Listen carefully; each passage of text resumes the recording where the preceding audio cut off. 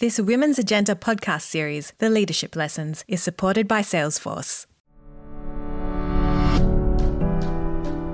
Establishing a new brand in any industry is a big ask, and the decision to openly push back against existing norms takes courage. This is especially true in the beauty industry, which is dominated by the many well-established major players.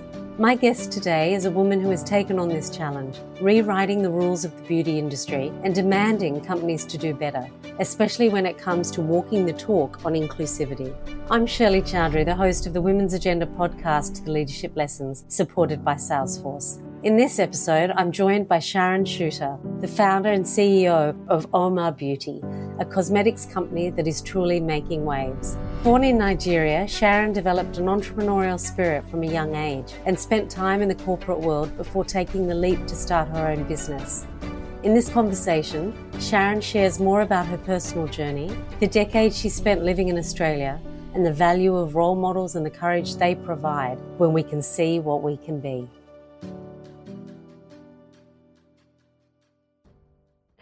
Sharon, welcome to the Women's Agenda Leadership Lessons podcast. It is so exciting to have you here today.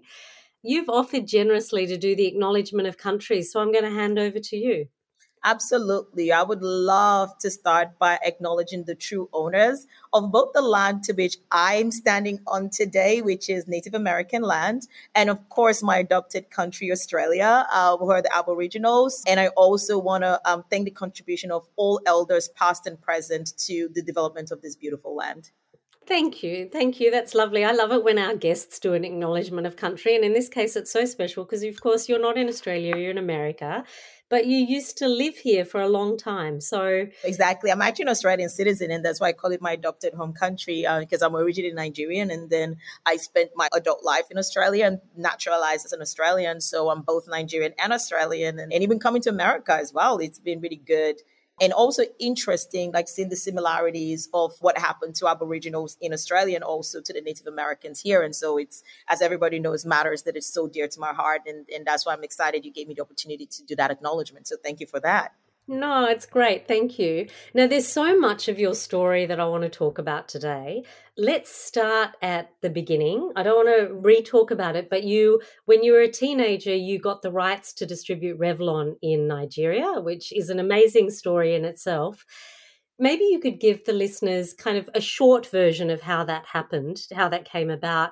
But then also you said you learned a lot from that experience because after a year of doing it, you told them you weren't the right person and you stopped doing it.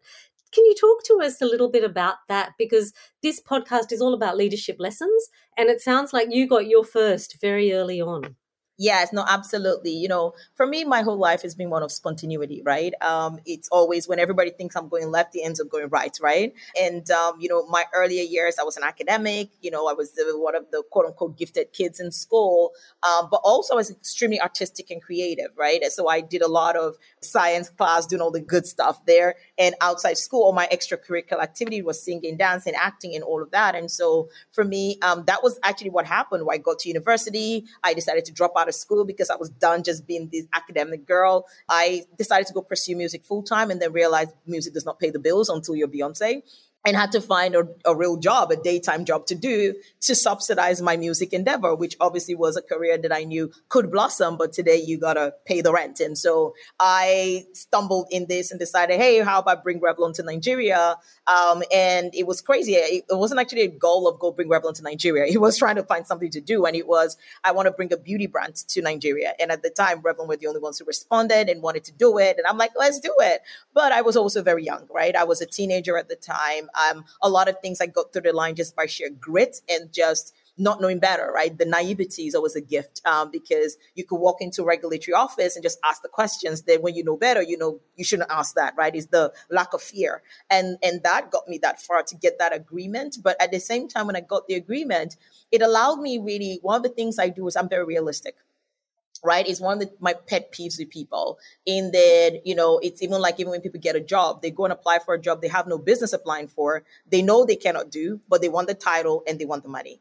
I was almost in that same position where I could be a business owner, brought in Revlon, but I had to sit back and go, it takes a lot more to make this successful than I can actually do. So I have two options in front of me. I can do the whole fake it till you make it and wing it, or I could take a step back to take a step forward and truly learn it properly. Because in this, one of the gifts I got, I realized I do love this. I do love beauty as an industry. Beauty truly became an option for me where it wasn't before. It was academia or entertainment. And I finally found a home where I could be creative, I could be academic. And then in bringing Revlon, I realized I had a hustle. So I'm like, yo, I can combine these three things together: creativity, academia, and a hustle. But it was not the right time. And I think it was that courage, because everybody around me thought, you're crazy. You brought it this far. Just trust in yourself. And I was like, I could trust in myself. Or I could go out, go learn, go play with other people's money, and then come back stronger, better, wiser, and take a leap back into the entrepreneurial scene, which is essentially what happened in the end, even though I could not have predicted it would go exactly this way. Well, and there's a lot that happened in between. So I want to touch on that first before we come and talk about what you did to set up your own beauty brand. You talked about being a child in Nigeria, and I think a lot of our listeners will identify with this because, as you know, Australia is a melting pot and we have people from all different countries here. You said in one of your interviews that you weren't considered beautiful, which shocks me because I look at you and I see an incredibly beautiful woman. You weren't considered smart, and yet you were academic, and you were made to conform. And because you didn't conform, you were considered on the outer, but that was a gift because it led to a lot of benefits for you. Can you talk us through that? Yeah, exactly. I think, any kid who is different will relate to this. And that's why I do what I do so public and vocally, right? Because our whole system of raising kids and everything we do is around conformity. If you think about it, to be the popular kid in high school, you're the one who conformed the most, right? If you can meet the standard to be considered smart in school, these were the academic parameters. And if you're good at that, then you're smart, right? Richard Branson was considered literally unteachable in school and ended up being one of the most successful entrepreneurs. Ben Carson, who ended up being a neurosurgeon, right, was considered not intelligent in school, and he ended up becoming a neurosurgeon. So I think that was more a symptom of three things. Like in terms of, I joke about it and go, I got to university at 15 and overseas, everybody goes, wow, that's extraordinary. I'm like, you haven't met Nigerian kids. Like in Nigeria, it's like your average, right? I had cousins who were building helicopters at the age of 13, right? So it is just a country with very, very high bars in terms of what, especially around academic success. And you can see that around the world in terms of the academic achievement of Nigerian kids, because our parents are very much like, yo, you're going to study again and study even more. And when you're not studying, why are you not studying? Go study some more kind of thing. So they have my parents, I could come back home and I had 14 A's and 1 B. And the only comment to be, you got to be. That's that part of not really feeling like, you're the smartest kid, because it's like, well, technically you're smart for you. But even compared to my cousins, I was not the intelligent one in the family in that regard. So, Sharon, is that because education is seen as a pathway out of poverty and into a successful life, or why is that? No, I think that obviously there's a lot of value for education, right?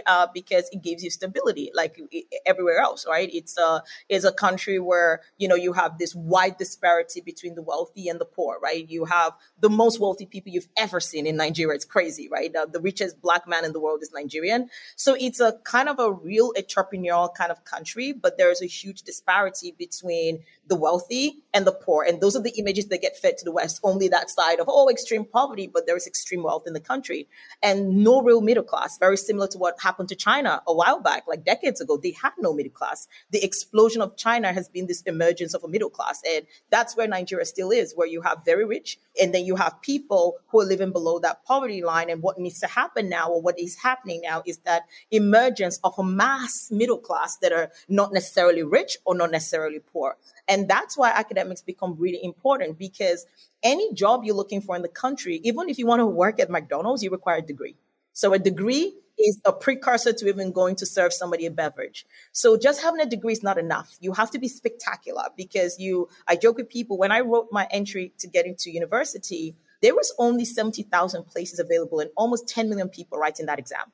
So being good, so you can now see that already only 1% can even get in. So only the best of the best gets to go anywhere. And that's why even the education system is tough. That's why when Nigerian kids go overseas, they blitz everything. Because I was joking with people, I didn't even get to use a calculator. You weren't allowed to, because it was lazy.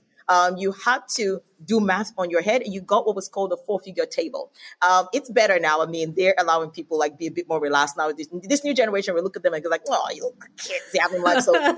We weren't in the Google generation. We had to go read books from libraries. That's how we were studying back then. So that's really that part in terms of the bar to succeed. It's very high because of the gap, because you're either part of the haves or the haves not. And there is nothing in between where, in every society is a bell curve. Most people are in the middle, right? When you have no middle and you only have here or here, you're living in extremes, which means to not be here, you have to be doing what the extraordinary are doing, right? Right now, here you have the Elon Musk and Mark Zuckerberg. Here, that's all you can be. You're either Elon Musk, Mark Zuckerberg, or you're poor. That's it. So that's what it's at.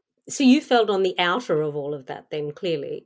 Exactly. I think for me, because like I say, like I was an extremely gifted kid, but that just made me average, right? In terms of the people now in the selection pool, they could go out and do something with yourself. But on top of that, be it for me, I'm female, I'm extremely outspoken.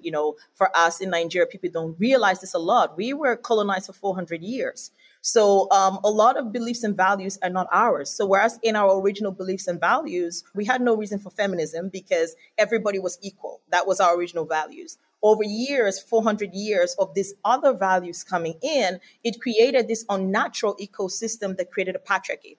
Right? Africa had the most number of queens, like who were kings, right? And then that changed during the colonial times because Christianity came in and brought in the man as the head of the household. And so right now we're still reeling from it, where you're in a society, and that's why you have Chimamanda Adichie, who wrote that beautiful book, Why We Should All Be Feminists, that went viral and global, right? Because it's a huge issue back home, where now we've had this culture of a patriarchy and you can't get out of it. And so when you're born and you're like me and, your ancestors' blood is flowing in your vein and you're outspoken, you're this strong warrior woman, it's like, oh, no. We know your breed. We removed you hundreds of years ago. You're out, So it's very tough because as a woman, of course, you're built to get married and find a good husband. So when you're a woman who's talking about going to school, doing all these amazing things, being opinionated, challenging men, of course you're going to get beat up. Of course you're going to get ostracized. And then in terms of standard of beauty, just like with everywhere in the world, standards changed. And in Nigeria, a beautiful woman was plump, quite big. That was a beautiful woman. You had to be really big, which is the opposite of the West. You had to be really big. You had to be really tall. So there was no room to be a petite, beautiful woman. Beauty, the standard was a big, tall woman who was also very light skinned. 7 out of 10 women in Nigeria bleach their skin, like very similar to India, right? So that's the standard of beauty. As you can see, I'm neither light skinned, neither am I tall. I stand at a very, very humble 5'3". Neither am I plump. I was always born like a stick. So growing up, I didn't feel beautiful. It was your eyes are too big, your cheekbones are too high, your lips are too big. And so at some point, it got trendy, but it was not trendy back then. It's interesting, isn't it? So many of us grew up with experiences like that.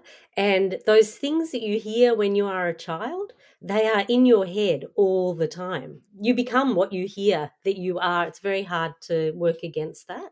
How do you, just to divert for a second, how do you deal with those voices in your head? Like on this podcast, we've been trying to normalize our own behaviors around anxiety and depression and mental health issues because we all suffer with those different things at different times. When you get voices in your head telling you can't do it, how do you deal with that? Look, it's very natural to have self-doubt. I don't think there's anybody who doesn't have self-doubt. And my mantra is just keep walking. That's what I do. It comes in, it tells me you can't do this or you're going to fail or why are you doing this? Because sometimes I joke about it going like, when you live this kind of life and you're always doing things and trying new things, you're also always exposing yourself to failure and humiliation, right? So it's very natural. Like every time before I launch a thing the night before, it's like, why do you do this? Tomorrow is that day. Oh, you're going to be humiliated on a global scale. Oh my God, everybody's going to laugh at you now because also the bigger you get, the higher up you are to be humiliated even more. So it gets harder and harder. It doesn't even get easier. The first thing you do is the easiest thing because you have nowhere to fall, right? It's like you're already down there. You're like, who cares? And that's when that self-doubt really comes in and comes to play. And, your mind starts to remind you of all the things that didn't go right and that you've done in the past or whatever. And so for me, I just push through because I always tell people the thing you have to be mindful of is emotions are present, but they're only as real as you want to make them, right? They're fleeting thoughts, they're things that flash in our head, but they only become real when we make them real. It's like fear, right? I used to be afraid of heights. I still am. But there's two reactions I can have. I could be standing on somewhere and then freak out, and that's actually where I'm going to fall. Or I can stand in that moment and go, no, I'm not afraid of heights. I'm afraid of falling. And there is a handrail here and a glass between me and this thing. So guess what? I cannot fall. Ergo, I'm not going to run away from this platform no matter how I feel. And within 10 minutes, you're good again. That's how I handle everything. That's how I handle those voices of self-doubt. I go, you're not real, right? The only thing that's real is what I make real. And to be honest, most of the time it's, you're not real and I don't care, right? I don't care if it works, if it doesn't work. Yes, it's not nice to do things that fail, but it's another chapter or another page in the book of this life that I've been thrown into. I love that. Practical tips for that, I think, are really helpful for all of us. So after Nigeria, you ended up in Australia. You lived here for quite a while. Tell us, you talk about Australia as your second home, but Australia is also not easy for people from outside. So how was that? Did you feel like an insight? You're an Australian citizen, but how was that at the beginning? Well, look, it was a rude shock to my system because one of the things with Australians have their own way of living and are not as connected to the nuances that the world is huge. And there are so many different ways of living. Even though it's not deliberate, extremely unwelcoming of anything that's different to the idea that they've known, right? And also extremely naive to the nuances of how other people feel. So when I first came to Australia, I went into a depression for a good year. That's the truth, because I was told that every time you're weird, and it's just things people just say and just think it's okay, ask you really silly, how come you can speak English? Is your skin going to peel off? Oh, you weren't? Really? Oh, yeah. And you were in Perth, right? I was in Perth. That's why I actually left Perth and moved to Melbourne, because I was like, okay, if I stay in Perth, I'm going to lose my mind, because people and everybody just saw you as this girl from the third world who's here to be saved. I remember people will make comments to me all the time. I, at the time, was married to an Australian, and that made it even more difficult because he was an Australian with all Australian friends who were not really aware of the world or anything. So I remember being in the house and I was using a vacuum cleaner, and I was like, how does this thing work? Right. And so here's the tea. The reason I don't know how a vacuum cleaner works is that in Nigeria, you have so many domestic stuff, you don't even know what to do with it, right? So I never ironed my clothes or fixed a light bulb or driven a car because somebody drives me everywhere. All I know is light bulb's out and it gets fixed, right? So I come in here and for the first time, I'm having to do my own stuff, which I did in mine. I'm like, oh, great, new life. Let me learn how to iron without burning my shirt and all this kind of cool stuff. And, I'm going like, how does this thing work? And the condescension to, oh, I forgot you guys don't have this where you come from. Taking the time to say that first, even if you thought that, you don't need to say that out loud, to tell the person first, you're from a garbage place, wherever this place is. And so it was very confronting. I remember going to a concert. It was a Bugs Bunny and the Symphony with the West Australian Symphony Orchestra. And we come out of this concert, with my ex-husband and his friends and everything. And this woman took the time out to reach out to my hand and hold me and said to me, that would have been a very confusing experience for you. And I'm like, why? She was like, so let me explain to you. That guy on the screen, that was Bugs Bunny. And I said to her, I know who Bugs Bunny is. And she says to me, oh, how come you don't have TV back home? Just blatant and blasé. I'm looking at this woman and literally I ended up almost like putting her in a headlock because at that point I was over it. I was over the snarky comments all day long, So I think coming to Australia was a rude shock. It's a rude shock to anybody anyway because language is different. I know tongues mean something different in Australia than it means elsewhere. Those little nuances. So language is different, culture is different, lifestyle is different. And that's why a lot of people of color who come to Australia don't stay. Like a lot of the people who came in at the time I came in, none of them stayed. They left. They were like, I can't do this anymore. And that's why Australia has a reputation for being extremely racist. But why I stayed was that I realized that people weren't deliberately racist. And that's the difference. They were just ignorant. In the intent of it, that person is not thinking that I want to be malicious to you. It's just more about it's an island. It's isolated. So when you say Nigeria, people are looking at you like, where? So I had to always just say Africa because that was as close as anybody knew what that was. So it's a very different thing. And so for me, at first, you go through that depression and whatever. And then I came out on the other end going, okay, let's do this. And it took me, to be honest, the only way I fit in Australia was assimilating to a point of, which is where I now had to do a full circle, because I realized the only way I was going to make it in this society was changing to become what they needed me to be. And the second I did that, I had no problems anymore. My accent was gone. I changed my name into something they could pronounce. I became as Australian as you could be, and I had no problems anymore. I became one of the group. So that was one of what I learned in terms of survival in Australia at the point in time that I was there. I mean, now things are moving forward again. Was really dependent on how much you can assimilate into the Australian life. Now, having said that, the Australian way of life is not bad at all. I really enjoyed assimilating into the Australian way of life. It's casual. Like I always tell everybody out here, I'm like, going to Australia was a blessing for me in a way, like remove the hardship that I faced. But getting that upbringing from Nigeria, which is very much hustle, boom, boom, boom, right? I needed the balance of Australia to come in to make me the balanced person I am today. Because you're now going to a new society who prioritizes happiness over wealth, right? Because it's a really flat society, right? They don't have the same issues of extreme wealth, extreme poverty. Actually, in Australia, you have the tall poppy syndrome. It's like I'd never seen a country where people didn't even want to stand out, right? Which was completely opposite to the indoctrination I had. People didn't want to go to university. They were like, why would I do something that's stupid, go and acquire debts and whatever? Girls didn't even want to date guys who had corporate jobs. They wanted to date the tradies, right? Those were the hot guys out in Australia, right? And so it was a very good kind of like difference for me to come in and absorb a very happy culture, very simple culture. The Australian way of life is a phenomenal way of life, almost unmatched with any other country I've been to in the world. And that's why I love Australia, and you always have a special place. I would love to see it become a bit more balanced and accepting so people don't have to go through that much trauma when you come in. But I think the way Australian way of life is, literally, I've been to a lot of countries, is definitely one of the best around the world. And I hope they can retain that joy for as long as they can, and it doesn't get corrupt and becomes like most other countries are. So how long were you here for, just for context? Over a decade. Yeah, so we're not talking about 1 or 2 years. We're talking about a substantial amount of time. Australia was my most formative year. Like I had my childhood, teenage years in Nigeria, and then I moved to Australia. I left Australia at 31. So I was already everything I am when I left Australia. That's why I call my adopted country. It remains a very, very important one. And the friends I made there were the purest, when life was a bit simpler and uncomplicated. And, like I said, you get all the naive comments, but they're naive. And at a point, it made me laugh. Yeah, wow. So have you found, because after Australia, you went to America, have you found cultural differences between Australia and America? Oh, chalk and cheese.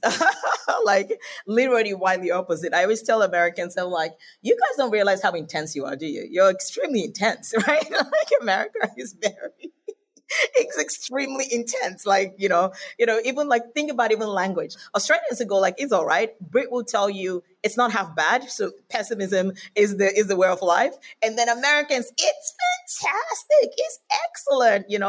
Huge culture difference. Here is all about money rules. Everything here is the most important commodity in America, that it drives me mad to the point that politicians don't even care about the people that they're there to serve, because they don't serve the people. They serve power and they serve money. So I think one of the big cultural shifts for me personally was just moving into a real capitalist society. America it's hard to explain this. Literally, the American dream is about getting the beautiful house and the car.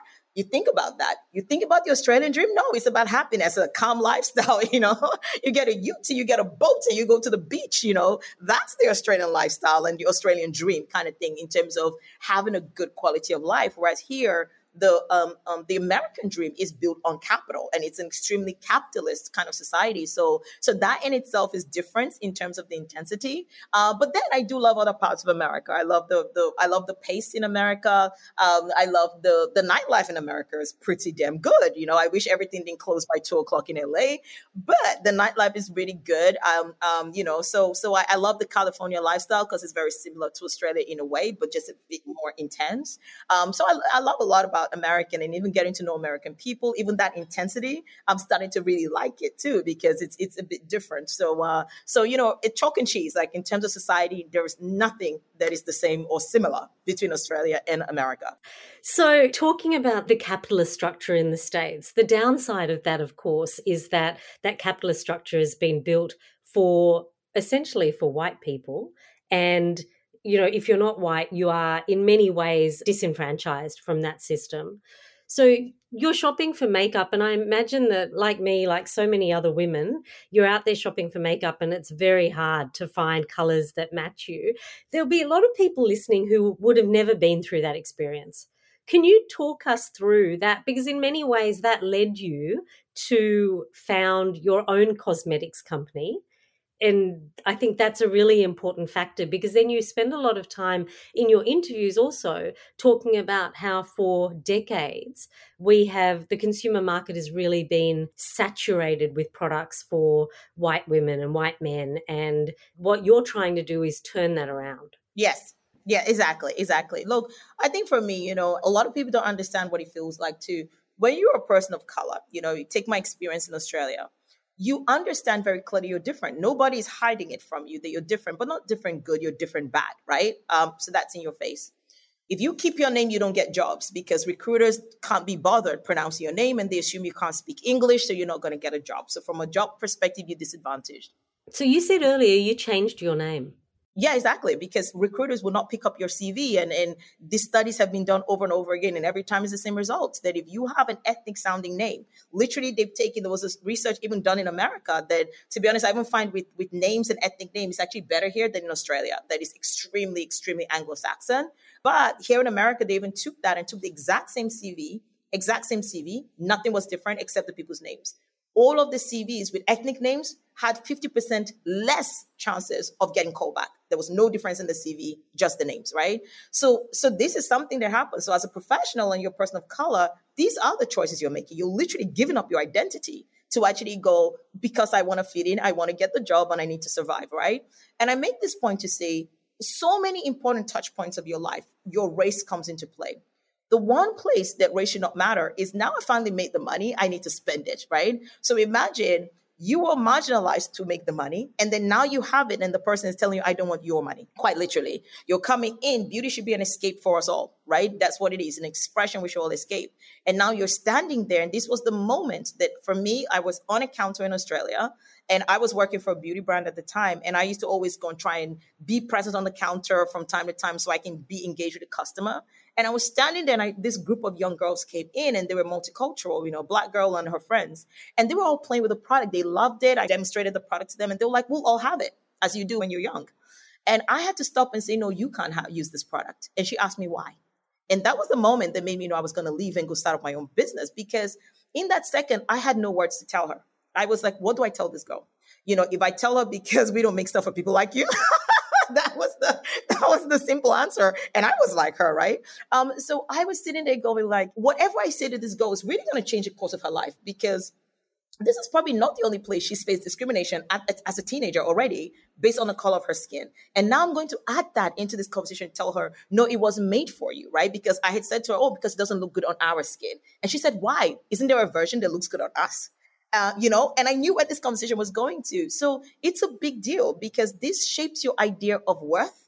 Because when everywhere you go to, you're being turned down, you're being rejected, including in places that literally you're supposed to be able to buy your way into, like a damn lipstick, and then you're not allowed in here. So that really damages a person just beyond, because people are like, but it's just a lipstick. No, it's life. It's just understanding that I am so unwanted, right? I am just so unwanted in everything. And that's a hard pill to swallow. So I think for me, that's the part that people don't see when we talk about making products available for everybody, because at least we should have one place, as we continue to try and fix the world, where everybody can feel human. Every woman and every man has the right to feel beautiful, right? Whether it's organically in themselves or, hey, like for me, I call beauty sometimes my war paint. I need to go into this meeting. I'm not feeling myself, but I need that red lipstick. I should be able to walk out and buy a red lipstick that works for my skin tone, and not a red lipstick that's going to make me look crazy, because for the longest time, I couldn't wear red lipsticks because it's the wrong red. It didn't have enough blue in it, right? And so it's much bigger than just not having shades. And I remember I brought all my makeup I used to use when I was in Australia, right? all my shades, and it was hilarious because like some of the things I'm like, how did I use that? Like it's a different human being, but that was the darkest they had available at the time. And then even America, who at the time was hailed to be better because they had a much bigger population of people of color, it still was a challenge. And that's why this work is so important, so that wherever a person is around the world, they can feel included. They don't have to go to we had to go to like the dirty, dingy kind of specialist shops to go find something that has expired 3 years ago, but that's as good as you're going to get it to get any beauty product. And that's why this is so important, because it goes beyond just not finding a lipstick or a foundation. It goes to rock people's core of their identity, of their self-worth. And that is super important, and one that we have to defend for all. Sharon, when I found out that I was going to be talking to you, I was so excited because recently I went into a department store. I had a spare hour in meetings, so thought I'd go in and look at foundations. Found one that I really liked. Exactly the same thing, said I'd take it.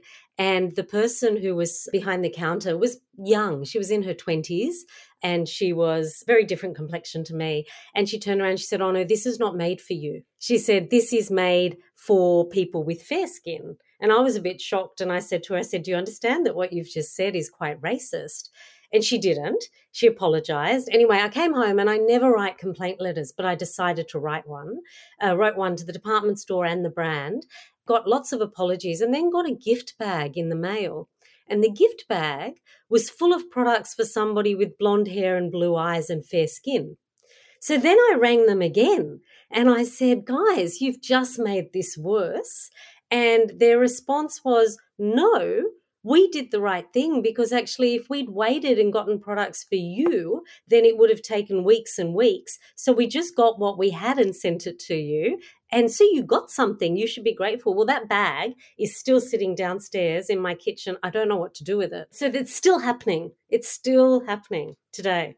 But that is the reality. That's the reality, because everybody goes like, "Oh, the world will come a long way." I'm like, we have a long way to go, because, it's crazy to think, but this is the reality of things are made. And it's like I say, it's a very Anglo kind of centric. I mean, imagine even walking in and going, "Hey, I need a makeup service," and the person staring at you like you're an alien who just dropped off the face of the planet. Or you come out and you look really scary because it's so white against your skin, it doesn't work. Exactly. You look mad. I remember sitting down even when I was working in beauty in Australia. And I remember having this masterclass, and this person was showing how to get this highlighted, contour sculpted look.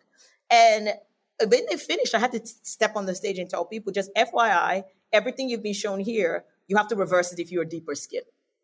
So I literally pointed at everyone in the room, you who's seen all of this, disregard all of this information, because you're going to look crazy if you do this, right? But it's crazy. Like, even when you look at both in Australia, England, and America, when you go to makeup school, they don't teach you. You literally get qualified and certified as a makeup artist without being taught about skin of color. Because why do we matter? Why does it matter, right?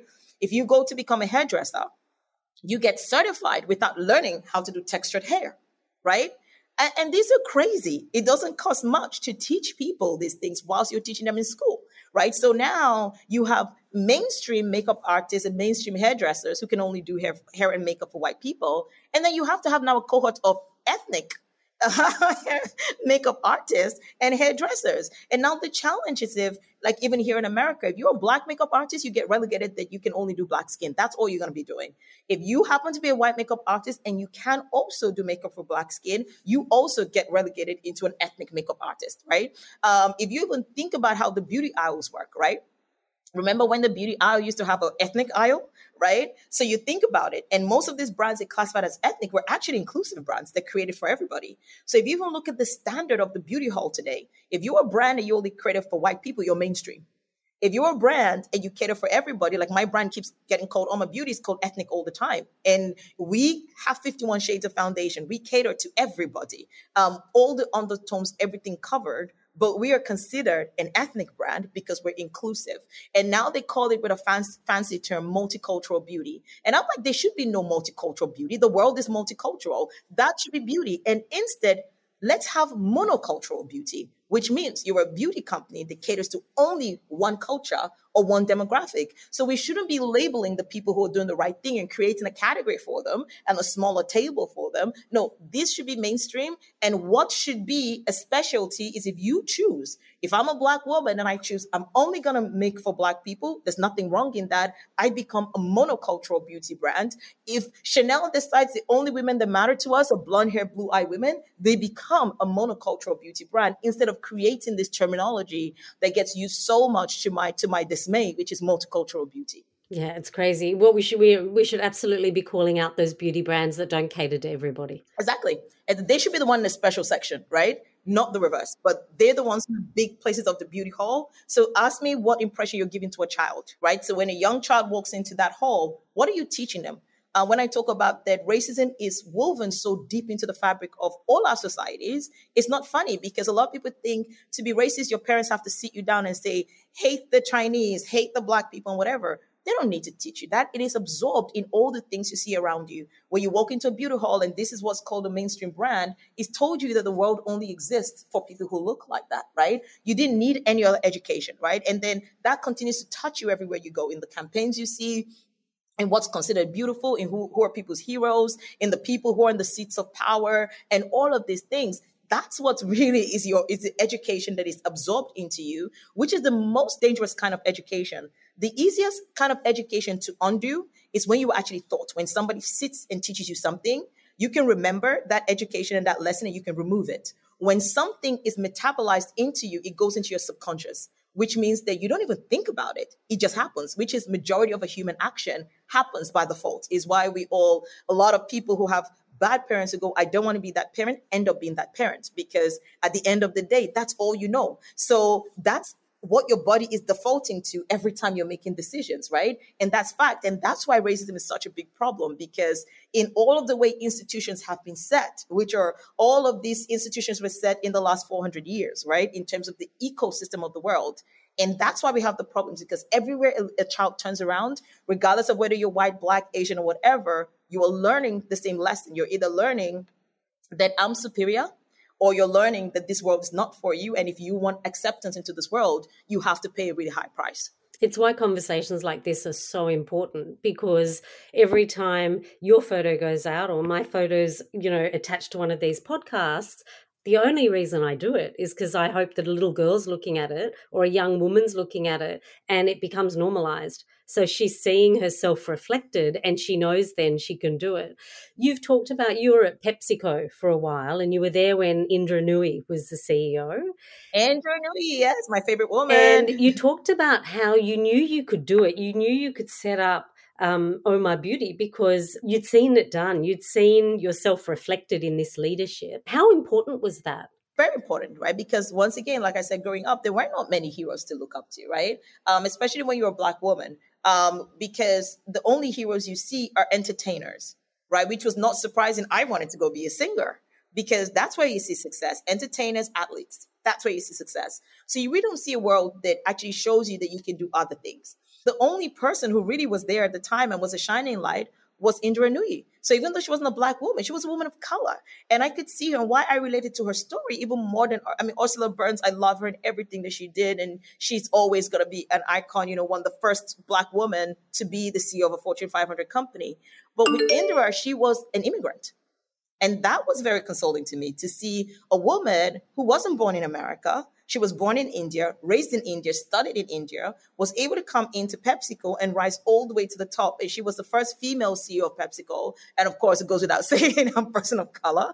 But it was lovely to see that because I knew that if she could, I could, right? Because it is possible. And that in itself kept me going, especially when my early career, I was having all the challenges, being discriminated against, being treated like garbage. You sort of knew that there is a light at the end of the tunnel because, all I learned from it, because I would read all her interviews, and Indra was always work harder, work hard to the point nobody can dispute your work. And that was a pathway I took in terms of the way to survive here is I'm not going to get any favors because nobody's just going to by default connect with you, right? We know even in organizations, 77% of people will pick a successor of their own race and gender. It's even the reason why women struggle to get up there because you pick somebody who looks like you. Oh, looks like you. Exactly. It's a natural human instinct to go, you remind me of a younger me. Now, when you see a black ass young girl from Nigeria, how will I ever remind you a young version of you? Our experiences are so different. And so what I learned from her was just work hard so that your work is undisputed. They're going to have you because they need you, right? And it's going to trump everything. And that was what I did. And, that was the blueprint I followed. But that's also why I do what I do, because I think that should not be the standard. It's what Indira had to do, it's what I had to do, but it's not what the next generation should have to do, right? They should have the right to, it's okay to be average and be a person of color. You don't always have to be spectacular and be one of the 1%. And sometimes I say this and it sounds controversial. And I'm like, every society has people doing different things. The burden should not be on us that to be successful in corporate life, I have to work an 18-hour day when my colleagues are working 8-hour days. We should have a place where we can all work 8 hours and whoever's a star is a star, right? Regardless of your race. So I literally took Indira's handbook, and that's why I'm here, because she was right. She knew this. She lived through it. And that's why I fight every day to make sure that other people don't have to use that handbook, because that handbook is completely unfair and it comes at a great price. And I love how open she is when she talks about her personal life, her children, being absent, from some of the school plays, how she had to essentially make the whole PepsiCo babysitters for her kids and everything as she was raising a family at the same time. And I love that she proudly says you can't have it all, right? And you can't have it all when you have to do what we're doing. But we have to now create a pathway for a new generation. Nobody can have it all, but to be able to have it in balance, regardless of the color of their skin. And so I love her. I was joking about like other people who see Beyonce and cry. The day I ever meet that woman, I'm going to be like, like crying, like snot coming out of my nose kind of thing, because she was such an icon, and her strength and her tenacity, some people called her aggressive, and I loved it. I was like, of course, if it's a guy, he's assertive. If it's a woman, she's aggressive, right? I love the tenacity she tackled things with, and she was my biggest inspiration and what kept me going through my corporate life. I love that. Well, so now tell us about the beauty brand that you set up, Uoma Beauty, and can women in Australia buy it? Soon. Right now they have to buy off my website. So I left Australia in 2017 and left corporate behind at the same time, because at the time I knew that I wanted to go do something that was about purpose, right? I knew that I had given away so much of myself to become this successful person. And alas, of course, I was 30. I had the executive job. I had the multi-million-dollar home. I had the beautiful, car. I had just got married. Life was great. And so my mom was like, oh, what's next? And everybody expected it would be like babies, My mom had been waiting. She's like, you were always doing a project, studying this, that. Now it's time for me to have grandkids. Because if you come from an ethnic background, that's always a question. When are you getting married? And then when are you having babies? And then I discovered it was, when are you having your second one? Oh, of course. Exactly. But, it doesn't stop. It doesn't stop, right? So unfortunately, her question got the wrong answer, which was, yeah, I'm going to go reclaim myself, right? In terms of in my mind, I never said it to her. I lied to her for the longest time. Even when I left, I told her I'm leaving, but I haven't had a holiday in a while. I've been working for over a decade with no break, and everybody knew I was a workhorse. When I was in corporate, I worked crazy hard. I never took time off. I barely ever had a sick day. Like when I left my last company, it was crazy because I had to go have surgery. So I was able to use a lot of my accrued sick leave, and they couldn't believe how much sick leave I had accrued because I never took a day off. I never took a sick day. And so it was crazy. So when I left, I told my mom, I was like, I just need time off work. I think every 10 years, everybody should do a 6-month sabbatical. So she was like, that's great, because in her mind, more time to focus on having babies. Good. We like this, I'm like, I'm moving to London. She's thinking, yes, at least you're not 30 hours away from me anymore. I can come look after the kids. Smart move. So she is sitting there like, ha, ha, ha, there's babies. I'm sure her hand, she started rocking it, waiting for the imaginary baby to land, only to find out, no, I was quitting my job to go set up a business. And at the time, I didn't really care what it was going to be. I just knew that personally for me, I had to go through my own therapy, which was reclaiming myself, my heritage, my culture. Because like I said, I had to assimilate to become Australian, right? And that's great. And I got a lot from that. But I'm also African, and I cannot kill that part of me. And I should not have to kill that part of me. It is possible to be both, right? I think we live in a world of either or. And we have to get into a world of both and. And celebrate who you are. Exactly. I can be both Australian and Nigerian, right? And sometimes it's like you're either with us or against us. A lot of times when I talk about race, people go like, you hate white people. I'm like, are you insane? Like, it's okay to be pro-Black without being anti-white. Being pro something does not mean being anti. And that was really the journey I had to go through, to go back and discover myself. I never had my natural hair. This is the first time I've had my natural hair, right? I'm 34 years old. I only started my natural hair journey last year. It was the first time as a human being I put my hand in my scalp and I was touching my hair as it grew out of my head, because from when I was 2, my hair has been relaxed and straightened, and it was straightened the entire time. So all of these things I had to start asking questions about myself and in my journey and my culture. And I realized my culture was all lost, and I had to go to museums to start reading more. But every time I did, I felt more empowered and I felt more beautiful. I felt proud. I used to be embarrassed to be African and Nigerian.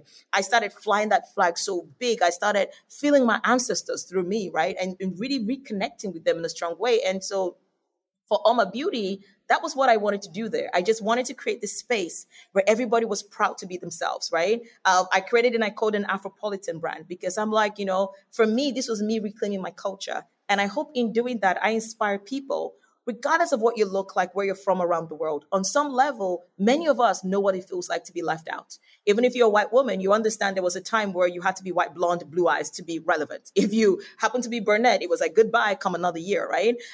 So a lot of people based on their size, people based on their sexual orientation, based on just how they behave. You're too loud, you're too modest, And so I just wanted to create this beautiful rebellion. And it was a rebellion of love. It was an uprising to actually go, we determine our worth.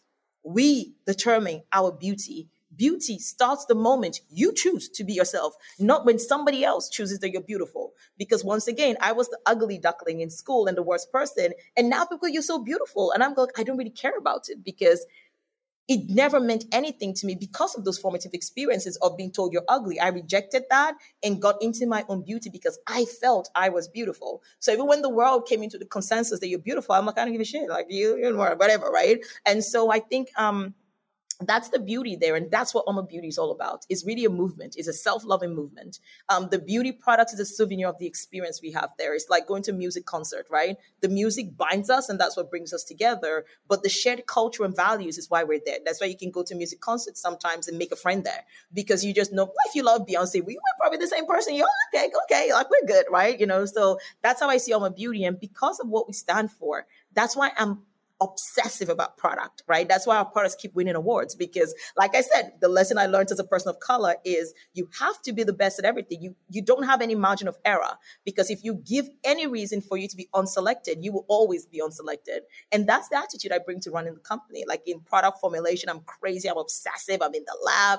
I tried lipstick colors to get the perfect color until my capillaries broke on my lips. Literally, I have images of my lips bleeding whilst making these lipstick shades to perfect them. So I am obsessive almost to the point of being a psychotic maniac sometimes in when it comes to product formula quality, because I do in a way feel like a lot of what I represents the marginalized in so many ways, and I cannot let them down. I take that very seriously. So every time we come out and we score a win against MAC or Chanel, every time they run into my website to buy my products to replicate them, I feel a lot of win, not for myself, but for everybody who's been told we can't, everybody who's been told that we're not good enough, all of us rejects. I'm going, yo, look at y'all coming to see how we do what we do. And so that's really at the foundation of Oma Beauty. So for me, it's people come in there, the message is beautiful. And that's what's fueled our crazy growth. We're only 2 years old and it's crazy, the size of our company in 2 years. But that's because the world was ready for this revolution. The world wants to be part of this revolution because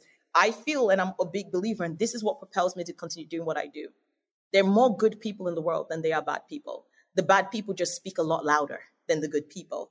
And so I hope in what I do, I inspire all the good people to do what in Nigeria we call sorosoke, which means speak louder. Because that's all we need to do. We just need to speak louder and drown the evil. And then we'll have a better world than we have today.